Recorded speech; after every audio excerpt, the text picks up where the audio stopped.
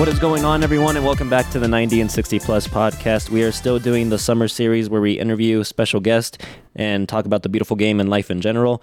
Last episode, we had a great reception from our special guest, Alec Rodriguez. Shout out, Alec. Today, instead of having a current player, we have someone that actually is just a huge fan of the sport, works a bit within the media of the sport, a Barca supporter, which, as listeners know, is very near and dear to my heart, and that's going to kind of be the topic for today. We're going to do a big Barca episode. So, guys, I'm excited to introduce to you the second ever special guest on the 90 and 60 Plus podcast summer interview series. We have with us today Leah. Leah, first of all, thank you so much for being here with us. And how you doing?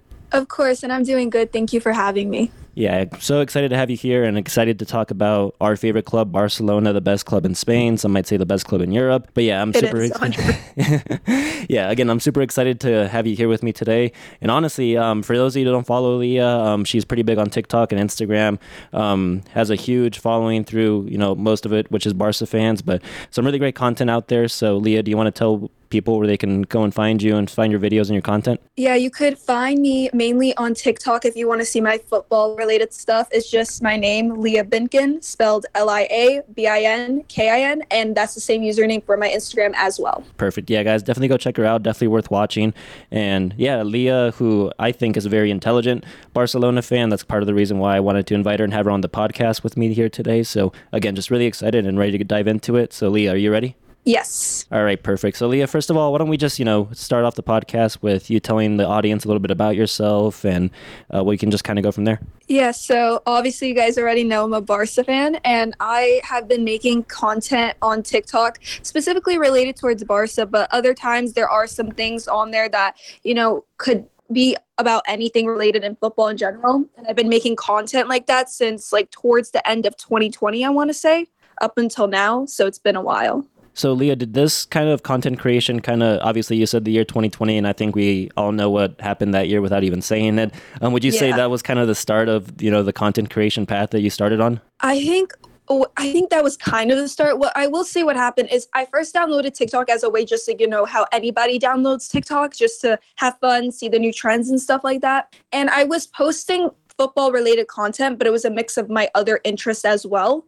And I think towards the end of 2020, after the whole A2 incident happened, I think I started posting more about football and realized I want to stick to that. So I think obviously COVID did impact me because it got me more involved with TikTok. But I think it's something that just happened on the spot kind of. No, that makes a lot of sense. And definitely, during the height of the pandemic when there was very few games to be around, that was one that got on a lot of people's radars. And definitely, I would say that's when I first kind of discovered you on TikTok, kind of the same way, just kind of to keep up with the trends. That's why I downloaded it. But, obviously, the huge algorithm is just so well diverse on TikTok, and without even saying it, I think you popped up on my For You page, and then I started following you, and then obviously started interacting with you in your videos. So that's definitely how you came on my radar, and I'm sure the radar of many listeners out there. But yeah, that's great. So that kind of leads to my first question. What came first for you? Was it the love of the sport, or was it the love for Barcelona specifically?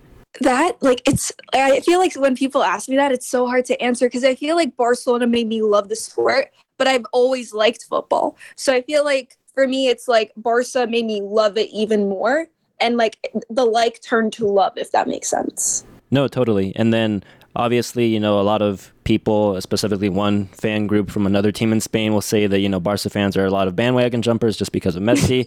But I think a lot of us, proved our faith to Barca when, Messi obviously left the club a couple years back. And yeah, so that kind of leads to my next question. What is it about Barcelona that kept your attention for all these years and all this time? Yeah, okay, all the time. Sometimes in my TikTok comments, especially when I first started, people were saying you're only a fan because of Messi, which clearly now that makes zero sense because Messi's no longer at the club, unfortunately. But a big reason why I stayed with Barca and loved Barca so much is because of everything Barca is in terms of their history, in terms of the players they had in the past, their style of play, how they rely on their academy, and also the way that they just don't even just talk about their men's team, even though I love, Barca's men's team. They also support the women's team as well. They have other sports in that club as well, such as hockey and basketball. And I like how they push up those sports and not just focus on men's football. even though that's why a lot of people support the club. Definitely. And you mentioned something very interesting there. You mentioned that, often we get called fake by other rival fans. How do you deal, especially with you who are, predominantly on social media, you're constantly showing your face and throwing out your opinions out there. How do you deal with negativity on social media? Because as we all know, just by being a regular person every day, it can be a very toxic atmosphere. How do you deal with that personally? Yeah, I'll say like at first, like when I first started it, I was obviously, it did like get like inside my head, and I was obviously I let my anger come through. I'll say that because like obviously when somebody's saying something that's not true, and especially since I'm like a girl that's posting on TikTok football stuff, like it's more than just like getting called bandwagon. It's a lot of like them like testing my football knowledge because I'm a like girl. So I think like at first like, I came out with anger, and then as like I matured and as like the years have gone by, I seem to like more just laugh it off in a way and just ignore it, because at the end of the day, those people don't really know me, and there's a lot of people that support the content I make and always want me to continue posting and always want to interact and go on my live videos. So I just focus on like the positive aspect of it. Yeah, very well said there. And I got to say, I've been viewing a couple of your live streams where definitely some negative comments pop up, and just the way you handle it is so mature. And I mean, I think you're someone that's very mature for your age. I mean, you're not that young. I don't want to, make it seem like you're a baby out here or anything, but no, you're very mature, and the way you handle and just move on is definitely really professional. So I do commend you for that. But beyond all this, Leah, beyond all you being a Barca supporter and just a fan of the sport in general, I think you're just, a regular person. So I think it'd be nice to give a little bit of insight as to who you actually are. So would you mind telling us like where you're from, where you go to school, and just so we can get a little bit more of, insight about that? Yeah, so I'm from the US, specifically New York, so Big Apple. And I go to a small private college in the city. So I'm currently double majoring in accounting as my first major, and then my second major is business management. So those are my two majors currently. Oh, wow. That sounds like a giant workload. I mean, my old major was communication. So yeah, that on top of accounting, I can't imagine what you're going through. Yeah, it's a lot. I will say that. At first, I started off with just business management because I was like, I want to go into like the sports and management and marketing realm of everything.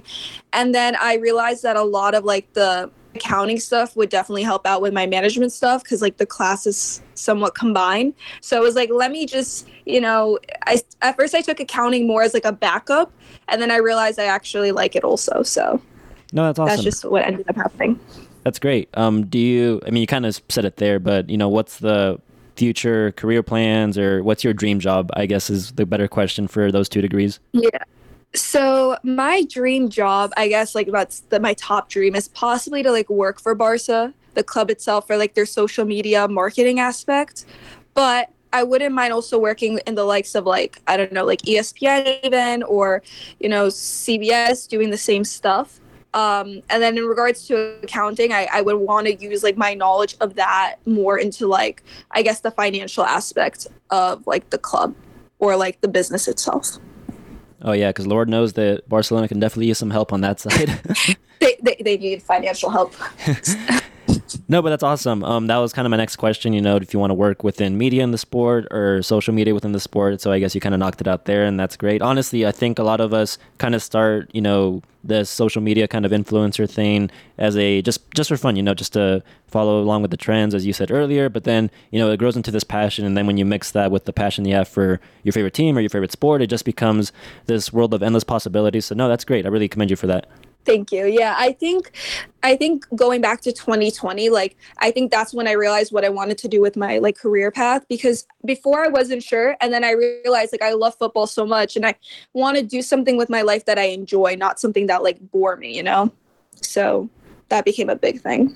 Yeah, I think that's I think that's something that a lot of people can oh, dang, I told you I fumble a lot. But that's something that a lot of people can relate to, obviously no one wants to work in a cubicle the rest of their life and hate their job every day. And they want to work in something they're passionate about. So yeah, that's exactly what you're doing. So that's great. So kind of going back to you, you said you were from the States. I imagine there's no connection or ties with Spain or Barcelona specifically, is there? No. So with that being said, is there any, when it comes to the national team perspective, is there any national teams that you support or one that you favor more than the other? Because I know a lot of Barca supporters specifically root for Spain, maybe not so recently, but in the past, definitely because it was just filled with Barca players. Is that the case for you? I'll say that like I do favor Spain a lot. That being said, obviously I live in the US, so I'm gonna want to support the US men's national team as well, just because like I kind of have to. Like I live here. Like I kind of have to be a patriot at one point. But yeah, I do favor Spain a lot. I will say I favor Italy because I grew up in like an Italian neighborhood, so I favor them as well. Argentina, of course, I wanted to see them win the World Cup, and it happened, but that was mainly because of like Messi and Di Maria. I wanted to see them finally lift it. So I'll say that. And also, since my mom is from Ukraine, I also do favor the Ukrainian national team. But again, like I will say like a big part, like I do support the USA more than like the other teams. You also mentioned, the Barca women's team earlier, and that's a team that has had great success. Not just their women's team, but every single Barcelona professional sport. I think we won every single major trophy that there was to win in the league this past season, which is awesome and never been done before. So kind of focusing more on the women's aspect of the game. I guess kind of the same question. I mean, do you support a lot of the Spanish players that play for Barcelona and the Spanish national team? Because again, it's just littered with Barcelona players in the national team. I mean, I try. I know like a lot of them are currently not playing with Spain's national team because like that, like the women's team has like their issues going on there right now, and I completely support their decision. But obviously, like when it comes to them playing for Spain, like obviously I want to see those Barcelona players do well. And then just on the women's sport in general, I mean, obviously, you can talk about Spain, but I think for Barcelona more specifically, I think a lot of us would be remiss if we don't mention that they had a great season. They went invincible in the league. They won all 30 of the games, scoring an unbelievable 137 goals, conceding 15. And I thought the Barca men team's defense was great this past season, but look at the women's. Wow. Yeah. Is there any support that comes with that, with the women's Barcelona team? I like try and support the women's team as much as I can. Obviously, I can't watch every game, and I think a big part of that is how the games, like the time the games are played, because I do feel like they are the way they play the men's games, like the time that they play the men's games is like more, it's much better timing for me, whereas the women's team plays more when I have like class, unfortunately, and like I can't really watch them. So I do try my best though to like watch as many games, and I feel like the women's team was like the bright light in the club when the men's team was doing poorly the last couple of years. So yeah, I do also try and post some women's team content on my TikTok as well, because I just think that they should be celebrated. Definitely. Now, with that being said, do you have any favorite players that you have from the women's team? Yeah, so obviously Putellas. I don't know who doesn't love Putellas. She's like the GOAT of women's football. So love her. I'll also say I love Mappy. I'm probably butchering her name. I'm so sorry. And I like Atiana also. Oh yeah, those are some great players. I think my personal favorite is the Nigerian striker we have. You said you butchered one name earlier, but I'm going to butcher this so bad. It's okay. We'll twin on that. Asisa Oshawa. I think I saw a video recently, and that's how they pronounced it. And I just every time I hear it, it's a different pronunciation. I think it's decent pronunciation, honestly. Oh, thank you. But yeah, she scored 26 goals and assisted 6 this past season. That's crazy. And obviously she's going to represent Nigeria at the Women's World Cup. So, any fan of her would love to see her rep it up for Nigeria. And we mentioned all the players that are going to play for Spain that also play for Barcelona. Putellas especially, who is coming back from an injury. So that's going to be really interesting to see how she's incorporated into the squad. And you mentioned there that, there's a bit of, I guess, trouble brewing with the coaching staff going on in the women's national team with Spain. So, definitely. I hope it doesn't hinder any of the talents that they have coming from Barcelona and their potential. But yeah, the Women's World Cup, that's coming up pretty soon. That's pretty exciting. Do you plan on viewing any games? I know because it's in Australia, the time is just going to be so up and down. But do you plan to sit down and watch any? I'm going to try my best because some of the games are like 3 a.m. my time. And then it goes from 3 a.m. to all of a sudden 9 p.m. at night. So I'm going to try my best. Obviously, I won't be able to watch every single game, but I'm going to try and make sure that I watch as many of like the knockout games as I can. Yeah, for sure. And you mentioned, you represent the U.S. men's national team to an extent because, you know, you live in the States, you have to be a patriot, you said. That's your quote. I'm not trying to take a jab or anything. You're all good, don't worry. Does the same go for the women's national team? Obviously, they're going for their third in a row. Do you think that's possible? Yeah, I mean, obviously, I do think like it's nice to see that like the USA is not for the women's side is like not the only dominant team now. Like other countries are catching up as well. So I think that's what's going to make this World Cup even more entertaining because I feel like it's always one-sided. But I will say I still want to see the USA win because it's the USA, and I feel like if the men's team is not going to win us the World Cup, at least we could rely on the women's team exactly to win us World Cup. Yeah, we can definitely bathe in their glory. Is there anything else woman-related you want to talk about before we go back to mostly Barcelona and the men's side? Not that I could think of at the moment. Okay, cool. And then we can always, retouch and revisit other topics, so just let me know. But yeah, let's switch attention back to the Barcelona men's team. I just really quickly want to get your thoughts on the season, or I guess the most recent season, the one just passed, where obviously we won La Liga, didn't do the best in the Champions League. There was a lot of highs and a lot of lows, definitely. But what were your overall opinions and thoughts about the most recent season? I don't think it was that bad of a season. Obviously, being eliminated and out of the Champions League in the group stage, obviously, that's not Barcelona standards.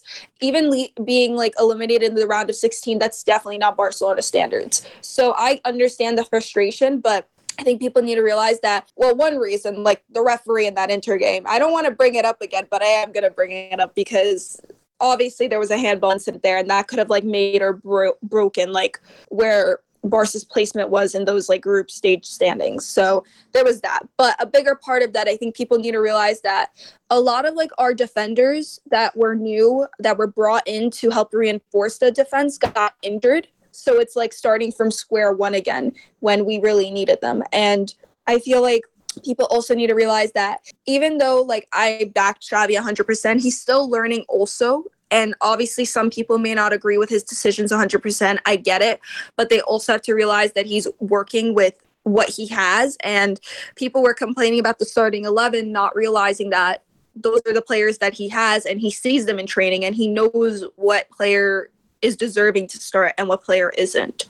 I will say, though, I am very proud of the defensive performance of the team, specifically in La Liga. I think that's a big step because usually our attack is wonderful and our defense falls apart. But this time it seemed more like our attack was just ineffective, but the defense held off and stood on their own. And I'm very proud of that.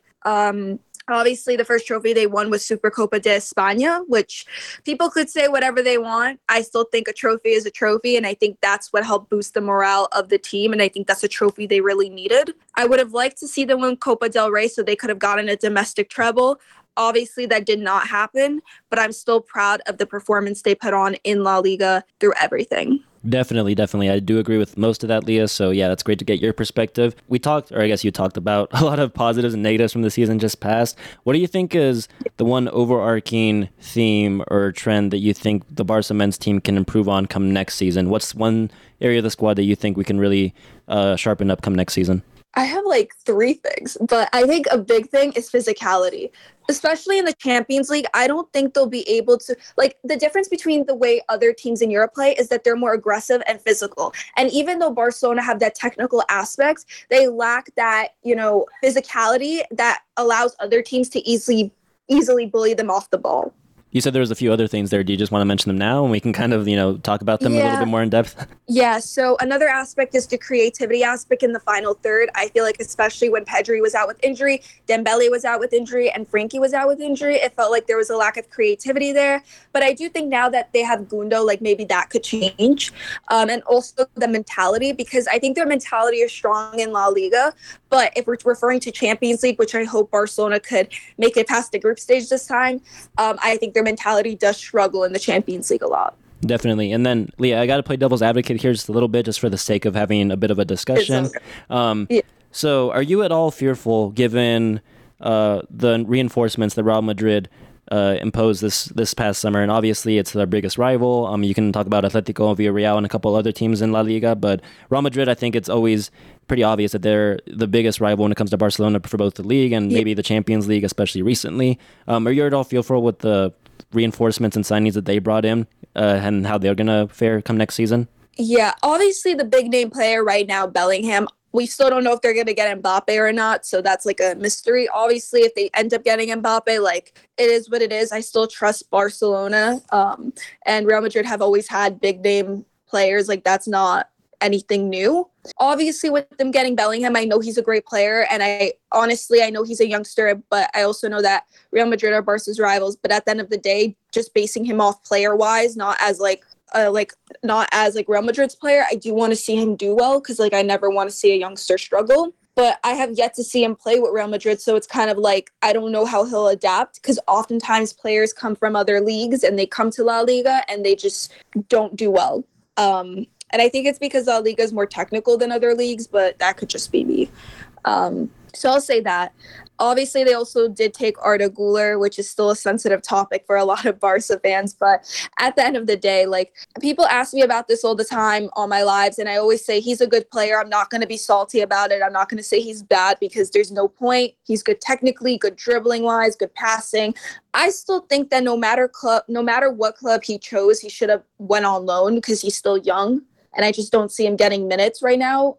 At least that many minutes on the first team of Real Madrid, but I do think he's a good player. So obviously I've yet to see them perform Real Madrid, so we'll see what happens regarding that. I think definitely, too, another aspect that us Barca fans can kind of, hold over Real Madrid fans is the fact that Ancelotti is obviously going to leave come the end of this season or this upcoming season. So I think that's going to have this huge cloud of uncertainty under the club, because, who's going to be the next coach? Are they going to play similar to Ancelotti, or how are they going to embed the youngsters and so on and so on? So I think that's one aspect that Barca fans can, have over Real Madrid fans. And definitely I think it will be a very exciting title race because obviously La Liga is the only competition where they compete head-to-head with each other.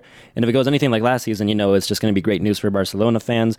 But definitely I will say, the signing of Bellingham especially makes me a bit more skeptical. But, fingers crossed. Yeah. And with everything that you said, it takes time to get integrated into the squad. It takes time to get integrated to a new league. And he's so young too. But yeah, definitely going to be a great La Liga season to watch in the upcoming season. So I guess that was it as far as thoughts on the most recent season and the upcoming season. Is there anything else that you want to talk about very quickly before we go to the larger roster breakdown segment? No. Okay. I'm good. Perfect.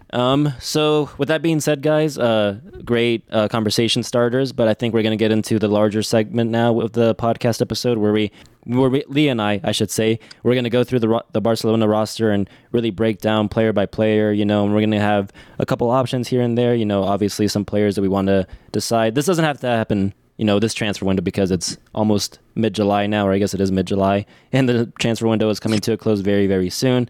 But, in the future, we're going to decide, should we keep this player, sell this player, maybe even a possible loan deal, because that's always an option in the world of football.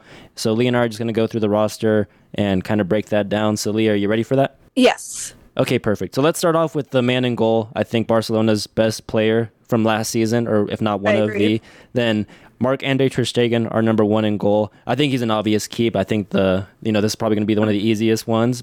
No, 100%. He was like the best player. And I don't know, maybe it's the new hair. I don't know what it is, but maybe it's the defense finally helping him and like doing their job. But I think he's been crucial. Even when the defense couldn't get there, he was able to stop 1v1s also this season when needed.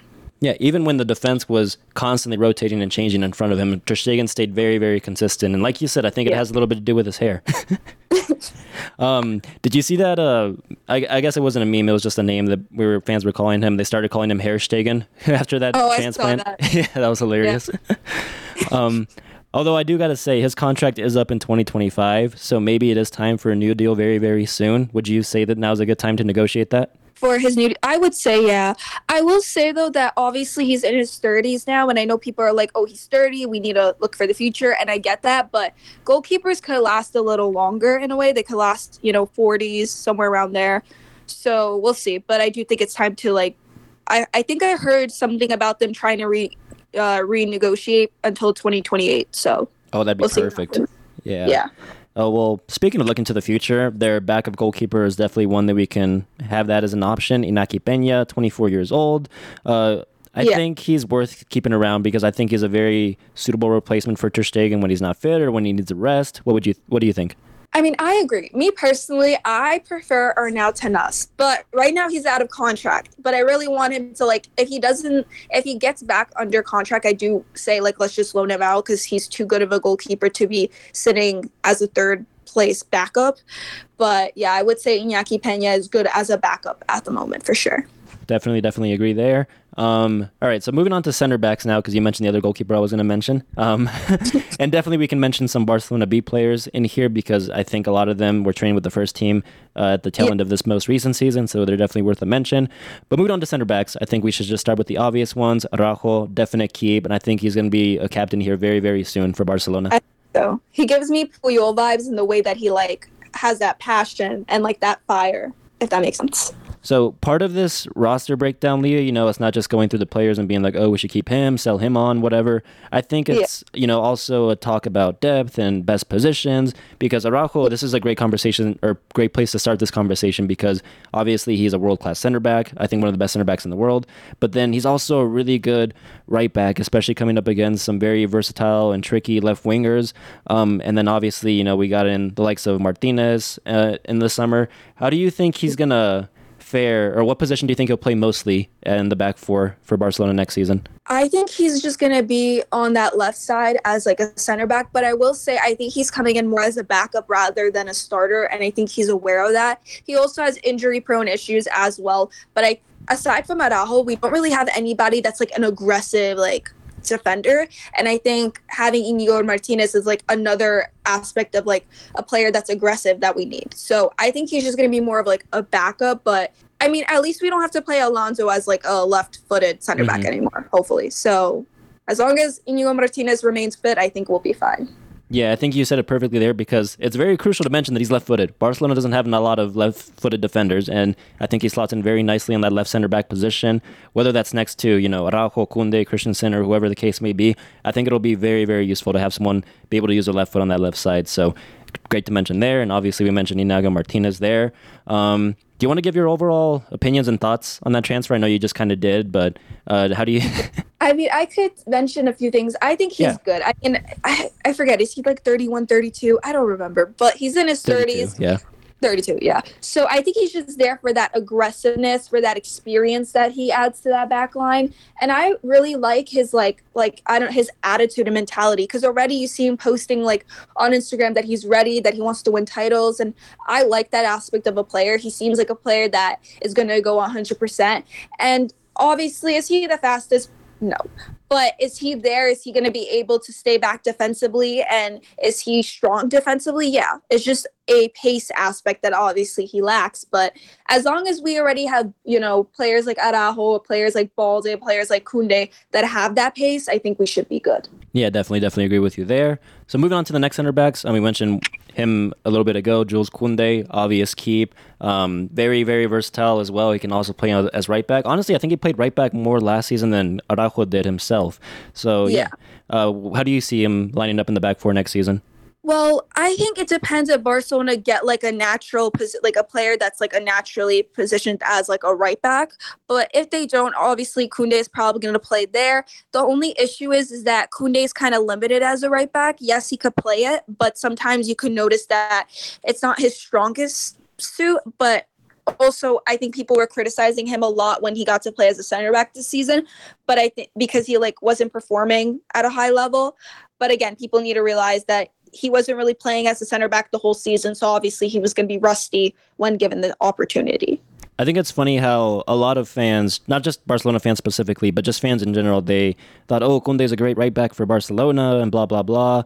But then, as you mentioned earlier, he's not that great going forward or not that comfortable, I would say, going forward. And then this really became more prevalent in the World Cup with France when he was playing that right back spot and would get caught out of position in the midfield, going forward from right back. And then that's when kind of fans started to see that, okay, maybe that's not his best or preferred position, but definitely very versatile, and if you want to play a more attacking left back like Balde we have, and I think Koundé is a great option to have there. So whether it's on the center back or right back position, still nevertheless great player, great keep, and I can see him at the club for many years to come. Moving on to, I guess there's a couple more center backs. Andres Christensen, I think this was arguably the signing of the best signing from last season. He just came in, no drama. very, very, I mean, obviously he had some injury problems later on, but who doesn't? But just very, very secure in the back line, and he was a part of that famous back four that ended up breaking a couple records for La Liga and just world football, European football in general. So yeah, obvious keep as well, and I'm excited to see where his future lies in the club. Yeah, I agree. I think Christensen balances out well with Araujo because Araujo has that fire, that aggressiveness, whereas Christensen is very calm, but I will say he's very reliable as well. And technically, he's really good on the ball, which is very good for like Barca's style of play. Now, I say we go to the less controversial center back before we get to the one that I think is going to spark a bit of a debate, and that's Clement Lenglet, obviously coming back from loan from Spurs, and I think it would be nice if Barca could get a little bit of cash for him and reinvest it into the club. The problem is, similar to Umtiti a couple seasons ago, is just there's no suitors at the moment, but obviously maybe he can negotiate his contract to leave on a free, and that would be more appeasable for other clubs, but what do you think? Yeah, I agree with that. I think before A2, he was decent, and then A2 happened, and I don't know what happened. Like, his mentality crumbled. And I'm not saying he's bad because obviously I still see the potential in him, but I think if he's going to stay on the bench and with Barca's financial situation, there's no point of keeping him if he's not going to be at least like a second backup. And I think if we were able to sell a player like Umtiti, I think it'd be a little bit more easier to find a suitable club or position for Lenglet. So yeah, definitely if we can, I don't want to see him out on the bench either, So if he's just sitting there soaking up wages, then yeah, what's the point? So I definitely agree. If we can find a suitor, the better. So this one I think is going to spark a bit of a conversation. Leah, how do you feel about Eric Garcia? Okay, Eric Garcia gets a lot of hate. Here's the thing. I will back Eric Garcia, because no matter what, he's a Barcelona player, and I'm not going to hate on any Barca player. That being said, obviously he was sitting on the bench a lot this season. He got chances. He got to play as a CDM, as a pivot. Worked out one game, another game it didn't. I think people need to realize that's not like the position he knows. And obviously he's not going to be the best at it because it takes experience to be as good as other pivots are. But I think Eric has potential, but he's just too inconsistent. And I think he's also a player that sometimes does the action before thinking. Like, he makes unnecessary fouls to create penalties or does unnecessary things that are not needed instead of just being smarter about it. But again, I think that just comes with, getting experience to play. If you don't get experience to play, you're going to continue making the same mistake. Quick funny story. So a couple years ago when Eric first came to the club and Xavi was continuously starting him at center back, I was very vocal, especially on this podcast, about how much I really didn't like or, rate Eric Garcia as a center back. And then, it became our most viewed video on our podcast TikTok page of me just kind of like bashing him. But then over the years, it's just like he's been improving slightly. I will say with Eric Garcia, he is a very good passer, a very good distributor. And I think that's why Xavi constantly played him at center back when he did. But yeah, I think Barcelona is in the best position right now because he came in on a free, and if we can get any sort of turnaround for that, it would be great for the club. So my personal opinion, if there is a suitable offer on the table, I would take it because, again, I don't see how he gets in over the likes of, Araujo, Koundé, Christensen, even Martinez. But if there is an offer, I would take it, but it just doesn't look like there's going to be one. Yeah, I will say that, right now with the financial state Barcelona in, it's so fragile that sometimes, if I could, I would give players more chances. But in the financial state Barcelona's in, it's hard to continue giving players chances, knowing that, we need results immediately. Exactly. And then you mentioned it earlier, too. He played as a pivot a couple times last season, so he's proven he can be versatile and play anywhere that Xavi needs him to play. Do you see him kind of stepping into that pivot role? Well, albeit for, a couple of games and when needed come next season? To be fair, him as a pivot wasn't bad the first game. I feel like people need to realize, obviously, people were arguing, well, that's not a Champions League winning team. I get it that they were playing against. I completely get it. But he has to start from somewhere. I see potential in it. I think he's, pretty good with his passing, and I think he's able to link up sort of the defense and attack in a way. But I do think the pivot position is a very mature position. So if Xavi wants to play him there, he needs to give him more minutes there. And if that causes Barcelona to lose games, that may end up happening because he needs to gain experience there if that's what they're looking for in the future. All right, so moving on to the outside backs now. Let's start with the obvious one, Alejandro Balde. I was, for years, doing research and seeing who can be the potential Jordi Alba replacement. Never did I imagine that it would come from a La Masia graduate, and I am so happy that Balde came into the first team how he did, and I am so happy he's going to be our left back for years to come, and yeah, I would keep this man forever if I could. Yeah, he's my favorite youngster currently. I think he has improved so much from like the beginning of the season to now. Obviously, I think he's better attacking wise compared to like defensively, but defensive abilities take longer to develop anyways. That's why defenders hit prime way later than the likes of like midfielders and forwards. But I do think like he's good on the ball. He has good speed, good dribbling, and I will say, obviously, compared to Alba, like his crossing may not be as great, but Alba has experience, and Balde is going to get more experience as it goes on. I do think his crossing has improved, though. So then, aside from Balde, I mean, there's not really a lot of left back cover. Obvious apart from Marcos Alonso, who is the next player we can touch on. But honestly, if he and Balde are the two left backs going into the season, and it's solidified that Balde is going to be the starter and Alonso will play to give him rest or be a backup or, give him rest in the last 15, 20 minutes of the game, I am perfectly content with that. And Alonso is also capable of playing as a left center back, like you mentioned earlier. So for the next season, at least, I am very content and okay with keeping Alonso at the club. How do you feel? Yeah, okay. I'm fine with it for at least one more season. I will say, I don't think Alonso is bad. Like, I think he's good defensively. I think the issue arises is that he's slow. So if a forward from the opposite team is able to get in front of him, then you're just going to be able to get past him. Like, he's not going to be able to catch up to you. So I think that's the only issue. But obviously, if he's in front of like the forwards or like the midfielders of that team, like that Barca are going up against, then I think it's a completely fine situation. Yeah, exactly. And then obviously his contract expires at the end of this upcoming season, and there is an option for another year beyond that. But like you said, one more year, and that's perfectly okay in my opinion. Beyond that, I think it's kind of, rolling the dice a little bit.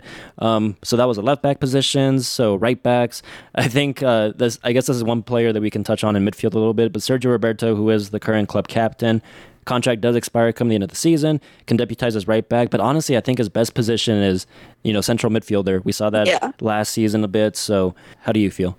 Look, I think Sergio Roberto gets a lot of hate, and I get it, but I think he's given us some iconic moments. Obviously, the comeback against PSG, the run he made in that 2017 El Clasico, leading to Messi's last-minute goal.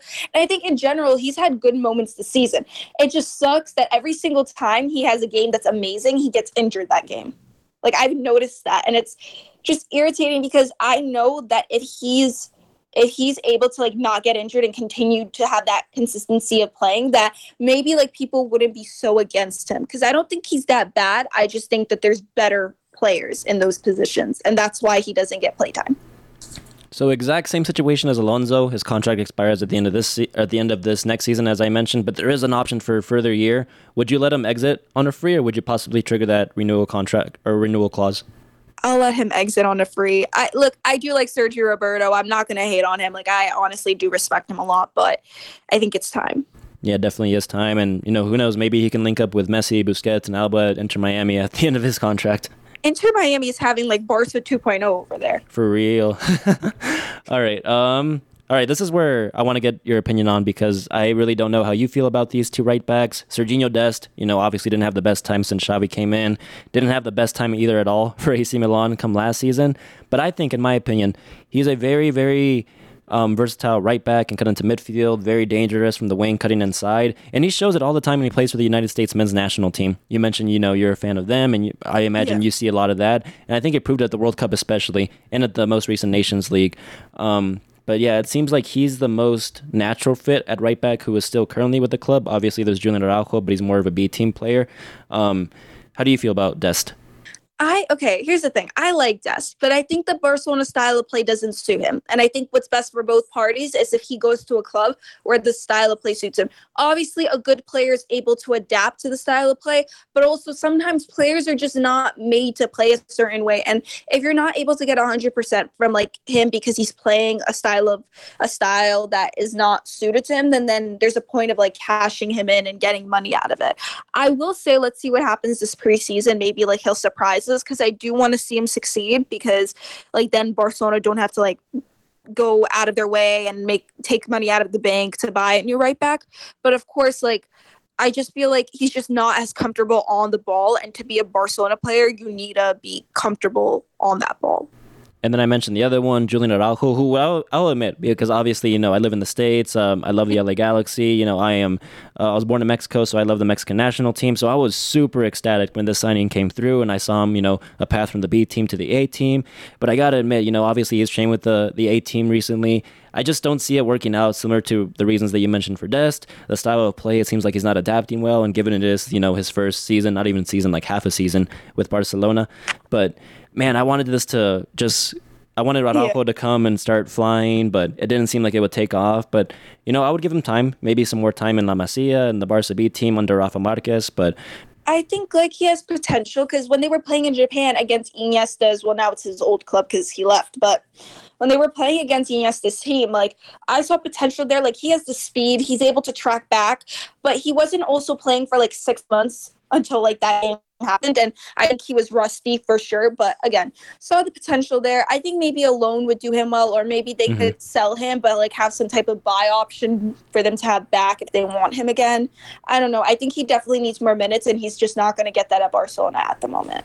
I think the preseason with this right back spot will foreshadow a lot of the starting right back role in this upcoming season, because obviously Xavi will get a look at Dest, Araujo, and then maybe he just relies on Koundé to play right back for majority of the season. So yeah, I think this upcoming preseason will definitely dictate a lot of the starting right back role for the upcoming season.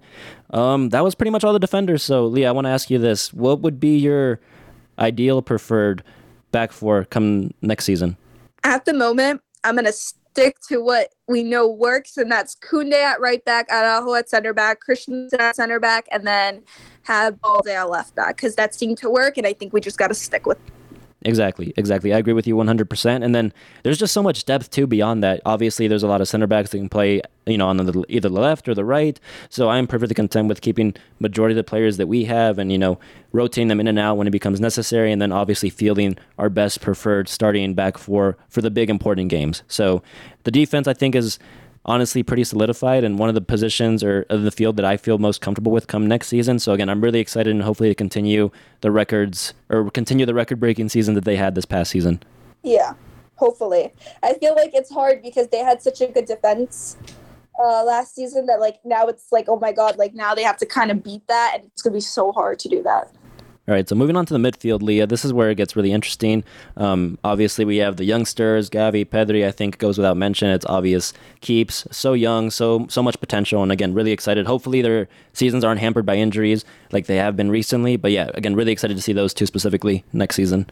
Yeah, so with Pedri, I think Pedri is great. He's such a good player. I think he acts when he's on that field, he's there doing everything, playing in deep, trying to be creative, trying to get those passes going. And I definitely think that when he was gone because of injury, that's where the creativity aspect started to crumble with Barca, because Pedri was the one that was making a lot of those good passes to Lewandowski for him to score. I will say, the only problem with Pedri is that he's injury prone. I think it's because he overplayed his first season, and then I don't think he's fully recovered. His muscles haven't fully recovered from that. Oh yeah, he played so much first team football that first season. He played in the Olympics and then played in the Euros as well for Spain. That man, he needed a well-earned break, but he only got 2 weeks about it, and then it was back to preseason for Barca. Yeah, I don't know why they forced him to play in the Olympics. I think they should have realized that. I think he was 18 at the time. Mm-hmm. I think they should have realized that he's an 18-year-old kid. Let's not do that. But I guess they wanted to win, I guess. Yeah. All right, so obvious keeps for those two. Kind of getting into more controversial picks now. Frankie de Jong, a player who has divided opinion for so many Barca fans. But when it comes to me, I've always been very vocal about keeping Frankie de Jong. When he was brought in, a lot of fans were saying, oh, it's a perfect Busquets replacement. Me, personally, I never saw him as a pivot. Yes, he worked out really well in a double pivot for Ajax, but he was never the sole defensive destroyer that Busquets was for the prime of his careers. He's a great distributor, yes, and in a midfield three, he does flourish, but nevertheless, I don't know why I'm ranting on. But anyways, obvious keep. Definitely love Frankie, and I would keep him unless a huge, massive offer comes in that you can't say no to, because Lord knows Barcelona does need the money. But I love Frankie. That offer has to be 150 mil or something. Exactly, yeah. And it can't be from Saudi Arabia. I'm not selling him there. Yeah. He's going to go anywhere. He has to go to a pristine club. Yeah, I say keep Frankie. Again, as you said, I don't see him as a single pivot. He could play as a double pivot, but Frankie does best when he has that freedom to move forward. So if, now that apparently, I'm kind of going to a new player, but now that it seems like Fabrizio Romano has given the here we go to Oriaramu coming, I definitely could see them playing as like a double pivot because like he's solid defensively and then it gives Frankie the freedom to move upward and make those runs in the final third. Oh, you mentioned him there. We might as well just talk about him. But yeah, Romeo coming in for 4.5 million euros, plus Pablo Torre going on loan the other way. So, I mean, that's one less player we can go on. He's going to go on loan, get more first team minutes, which I think is very important. But yeah, Romeo, who actually I think, in my opinion, is a very interesting player. He is actually a product of La Masia. He represented Barca in the youth ranks from 2007 all the way to 2011. Never really cracked the first team, but he is, I think, through and through a defensive midfielder. And honestly, he's pretty good at that. He's a very good distributor as well. 86 pass completion rate per 90 from last season. That's the top 81% per midfielders in the world.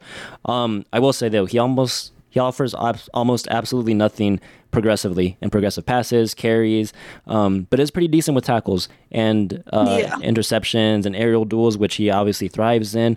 So he's kind of giving me more. I got to admit, I never really seen a lot of him play, but he's kind of, just by looking over his stats, I've seen a lot more. I get the feel of this kind of destroyer midfielder vibe. And I think where Busquets thrived last season, or I guess in his prime specifically, was the ability to recycle possession and then recycle to the midfield and to the forwards and so on.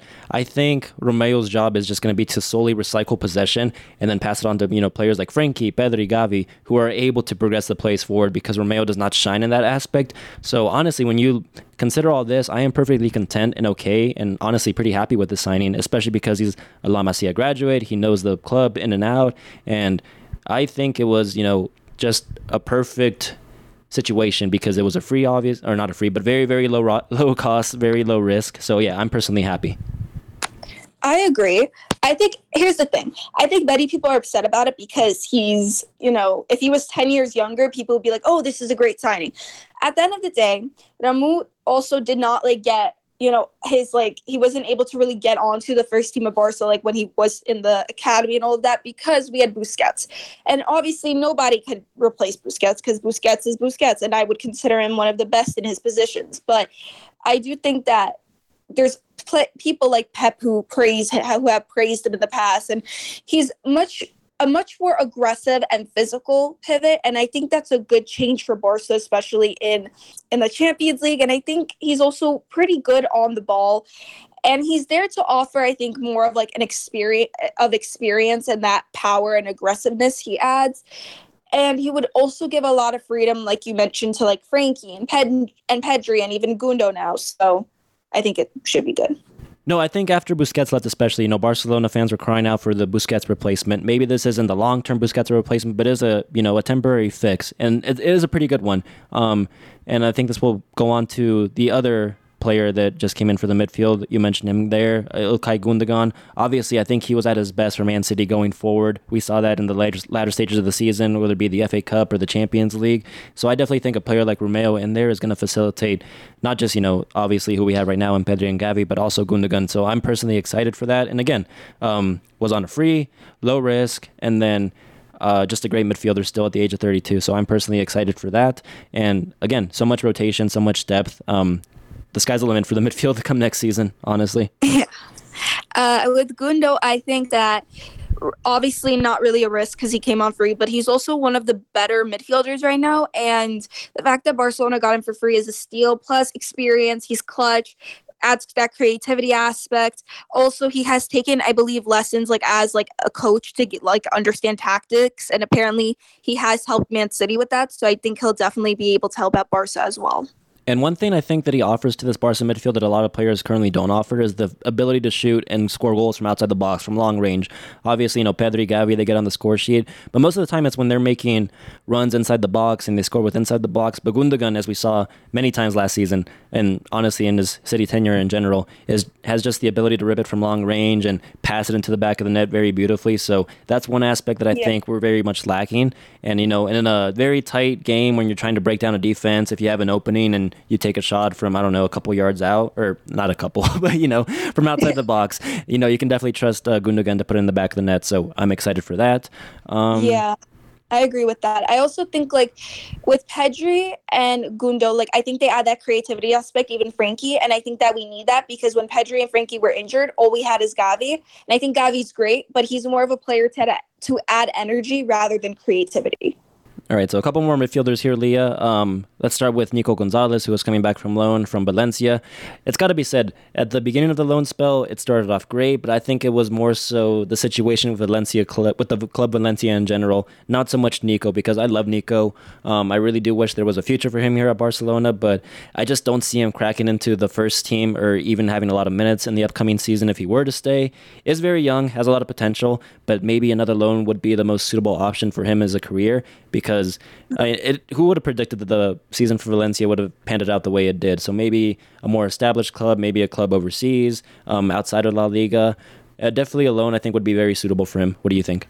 Yeah, I agree. I think obviously apparently there's reports that Xavi doesn't seem as like a pivot, but we'll see. I think he could definitely adapt to it. I just think like again, he's young and that position like is I think one of like the more harder positions because you're linking up the attack with the defense. But I see a lot of potential in Nico. He's a very physical player and I think it'll do him well to get minutes because right now he just wouldn't be getting that many minutes on the first team at the club. Definitely. And then I got to say, for me personally, I always have had such a soft spot for, La Masia midfielders in Barcelona because this right now it's Nico. Previous seasons, it was Ricky Puig, Carlos Alenia. These are all midfielders that showed so much potential and the fans just gravitated towards and really learned to love, but it just never really worked out for one reason or the other. So I got to say, sadly, I think Nico's going to fall into that trend. But, I mean, their careers haven't gone down the drain. Sorry, what was that? I really hope he does, and I want him to succeed, but obviously it's getting difficult with the amount of midfielders there are right now. Yeah, it's just, man, I really don't see him cracking or getting that many minutes in the upcoming season. Sadly, again, like I mentioned before and like you mentioned, it is a very sad scenario, but, anyways, wish him all the best. All right, I think the last midfielder that we're going to touch on, and I think, again, is one that divides a lot of opinion, Frank Kessie. Obviously, he came in on a free. So any kind of turnaround that we get is going to be profit for Barcelona. But I got to say, I'm pretty disappointed that it didn't work out the way I wanted to at Barcelona because, we mentioned earlier how we're crying out for a Busquets replacement. Again, Kessie was not going to be that Busquets in and out replacement, but I mean, he thrived at a double pivot at AC Milan, and I think Frankie thrived at a double pivot at Ajax. And in my mind, I was just crying out for Xavi to play, a double pivot system with Frank Kessie and Frankie de Jong. But obviously, that doesn't really work with his tactics and the philosophy of the club. I would have liked to see it for maybe at least a couple of games, experiment a little bit. But again, similar to Nico, I just don't see it working out. And any investment that we can get from Kessie, I think it will be really well for the club's finances, but it doesn't seem like there's many suitors apart from the Saudi Pro League. Yeah, I'll say this. I think Frank Kessie is a good player. I just don't think the Barcelona style of play suits him. I think he's had some good moments. Obviously, that last-minute goal against Real Madrid that ended up winning Barcelona, that El Clasico match. Like, obviously, he's had good moments, and he's come in clutch a few times, but he's just too inconsistent, and if Barcelona could get money out of him, then, I would 100% sell him. I'll also say, it's also thinking again of the situation Barca's in. I would keep him, but Barcelona is in a difficult state financially, so it's best to just if the player is going to be on the bench, then just to sell the player. Definitely. And then I think one club that I hadn't heard concrete rumors for Kessie coming in, but it's kind of like the Paul Pogba situation with United and Juventus. Obviously, Kessie came from AC Milan. They just lost Tonali. They need another midfielder in. I think Kessie would have slot pretty nicely into that midfield, but AC Milan is in their own financial troubles a little bit. But there's one club that's very, very suitable and very realistic. I just haven't heard concrete rumors. But again, I hope he finds a decent club to that stature. I just don't want to see him, go down the ranks to a middling La Liga team. So I do wish Frank Kessie all the best. I get their names confused so often, Frankie de Jong and Frank Kessie. If you think about it really quickly, I get that. Yeah. I think it's just because I do want to see them playing a double midfield pivot for Barcelona, but... Probably. You just made me realize that their names are really similar. I didn't realize that up until now. Okay. Aaliyah, same question as the defense. What would be your ideal midfield three for next season? This is so difficult. I guess I'll say this. Gundo has to start. Pedri has to start. Could I do 4 in the midfield? Because I actually want to see Oriol Ramu and Frankie in a double pivot. But if that doesn't happen, I guess I would start Frankie and then have Gundo and Pedri and see how that works out. Oh, that's very interesting. I hope Xavi listens to this and takes your insight. All right, let's go on to the forwards now. Let's start with some obvious keeps. Let's start with the seems like the only, well, not the only anymore, but the main center forward that we have right now, Robert Lewandowski, 34 years of age right now. But honestly, I think he had a pretty decent season come last season. Yes, fans will bombard him for the chances that he missed, for the games he was inconsistent for. But all in all, I think he was pretty decent when called upon, and definitely I would keep him for at least one more season until, the likes of Roque. Is that the player we just brought in from Brazil? Vitor Roque, yes. Yeah, until he's well integrated into the squad. Yeah, I think Lewandowski did not have a bad season. I think people need to realize that, yes, he missed a few chances, but also with the injured players we had and the lack of creativity, the passes he was getting, some of them weren't really good. And I also think when the other team also, they prioritize defending against Lewandowski, which opens up space for a lot of other players as well. I think he does a good job of opening up space, and that surprises, obviously, the defense of the other team. But I think he's had a pretty good season, and he scored, especially in the beginning of the season, he played a big part in Barcelona winning their La Liga after a couple of years. So it's nice to see that. And in regards to Vitor Roque, I think it's the passing of the torch. Obviously, we don't know yet when he's coming because Barca said summer of 2024, but now they're seeing with financial fair play if they could get him this summer or in January. Regardless, I think he will do well with Barcelona, especially being mentored under Lewandowski. And he does have that technicality and that physicality, as well as he seems like a very smart player, knowing when to make that space and when to make those passes. And again, just so young, so the sky's the roof for Roque. I mean, he's only 18 years old. I think that's worth mentioning. He hasn't had a whole lot of first-team football under his belt. He's only played 14 games in the Brazilian Serie A, but, in those 18 games, he scored 8, assisted 2 with Paranense, scored 16 and assisted 6 in all competitions. That's 32 games last season. And actually, he posted 6.9 XG, so he's, pretty prolific goal scorer when it comes to in front of the goal. And what I really like about him is that there's so much potential in terms of where he can play, because yes, a lot of players look at him as a center forward, but he's also pretty versatile. He can play on the right, on the left, albeit he did appear only once as a right winger last season, but, fared pretty well. So just so much potential. And then, at such a young age as well, you can really be incorporated into many aspects of the squad, and maybe with the likes of some other wingers that we have at Barcelona, they can also take him under his stewardship and mentor him. So I'm really excited for that. But I will say, the quicker he gets there, the better it is for Barcelona, because the more integrated he'll get into the squad, the more accustomed we become to Xavi's tactics and the way of football that he likes to play. So the sooner the better, but there is no rush because he is just so young. All right, so moving on to wingers now. I guess we'll start with the least controversial ones, but I mean, I say that, and it seems like every single one is controversial. But let's start with Rafinha.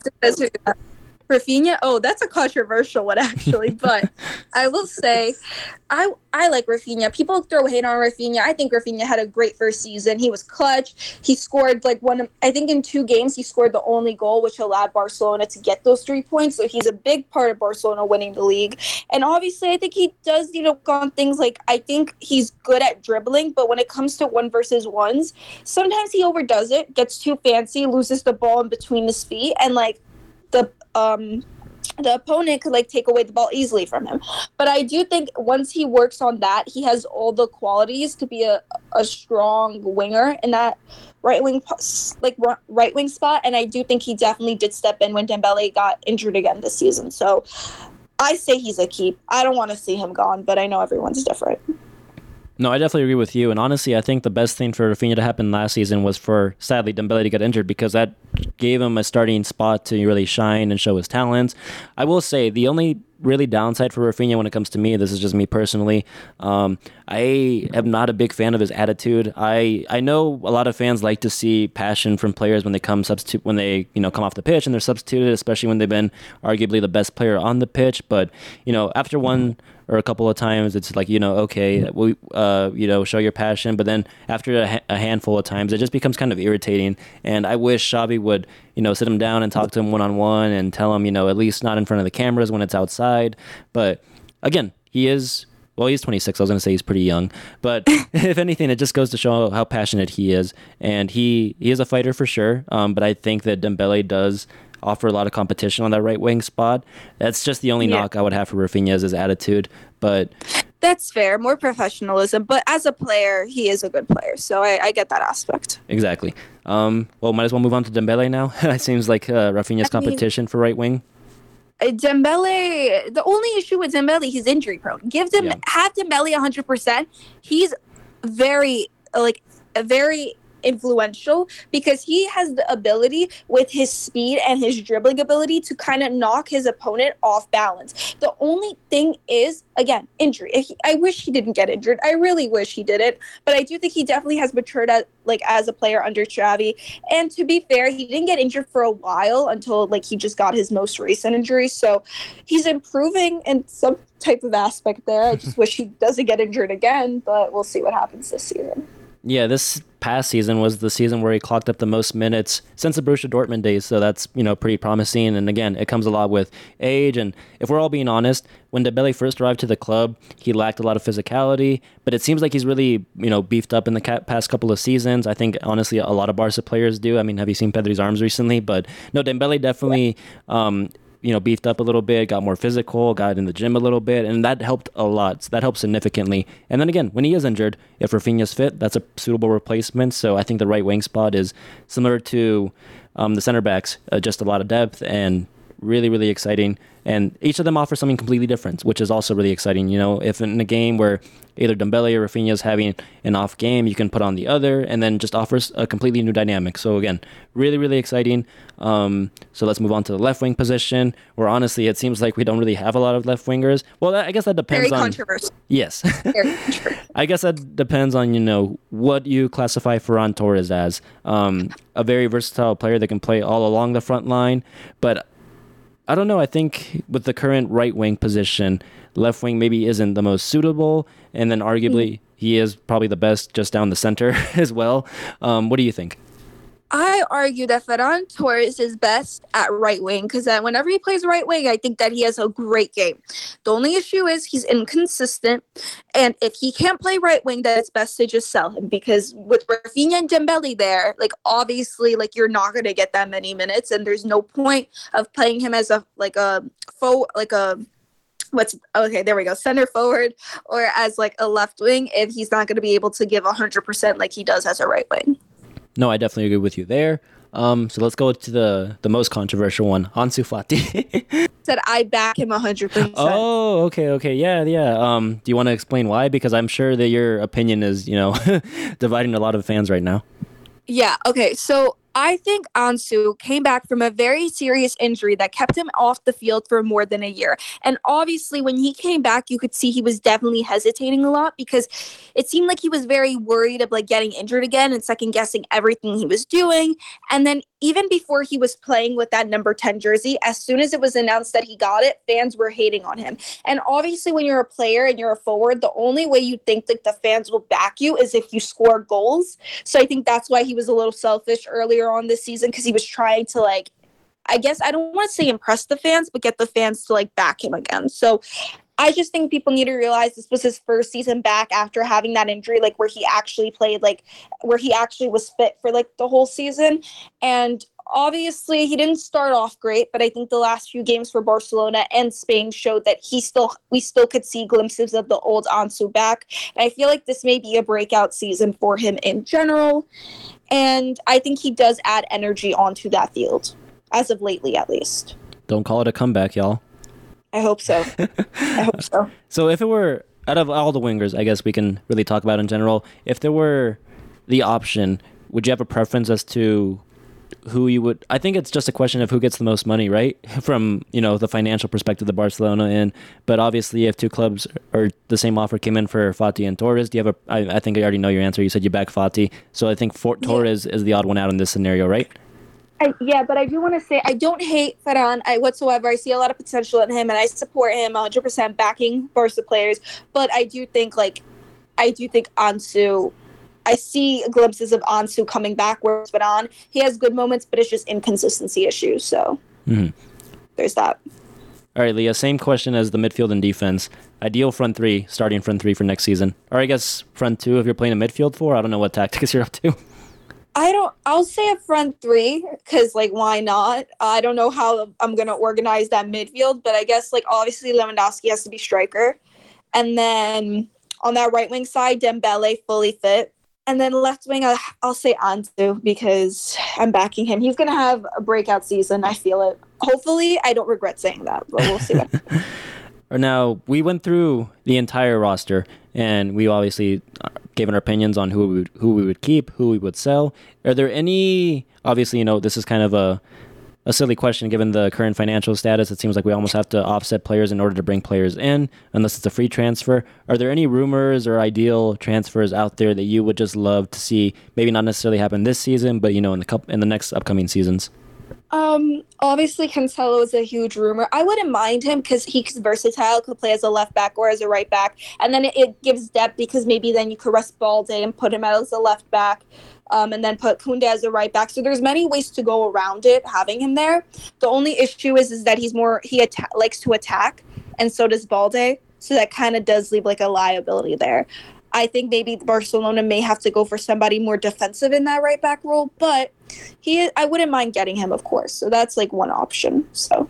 That's one option that I've been banging on for a few seasons now, ever since it seemed like he wasn't happy at Man City and Barcelona was having a lot of troubles with their fullbacks. Not troubles in the sense of, who are we going to have as starting right and left back for the next few seasons, but just as far as the consistency and the health and the fitness. I think Cancelo would be a great option, but, who really knows where he's off to in the future? And then, apart from that, honestly, I got to say I'm pretty happy with the signings we brought in, with Romeo, Roku, and...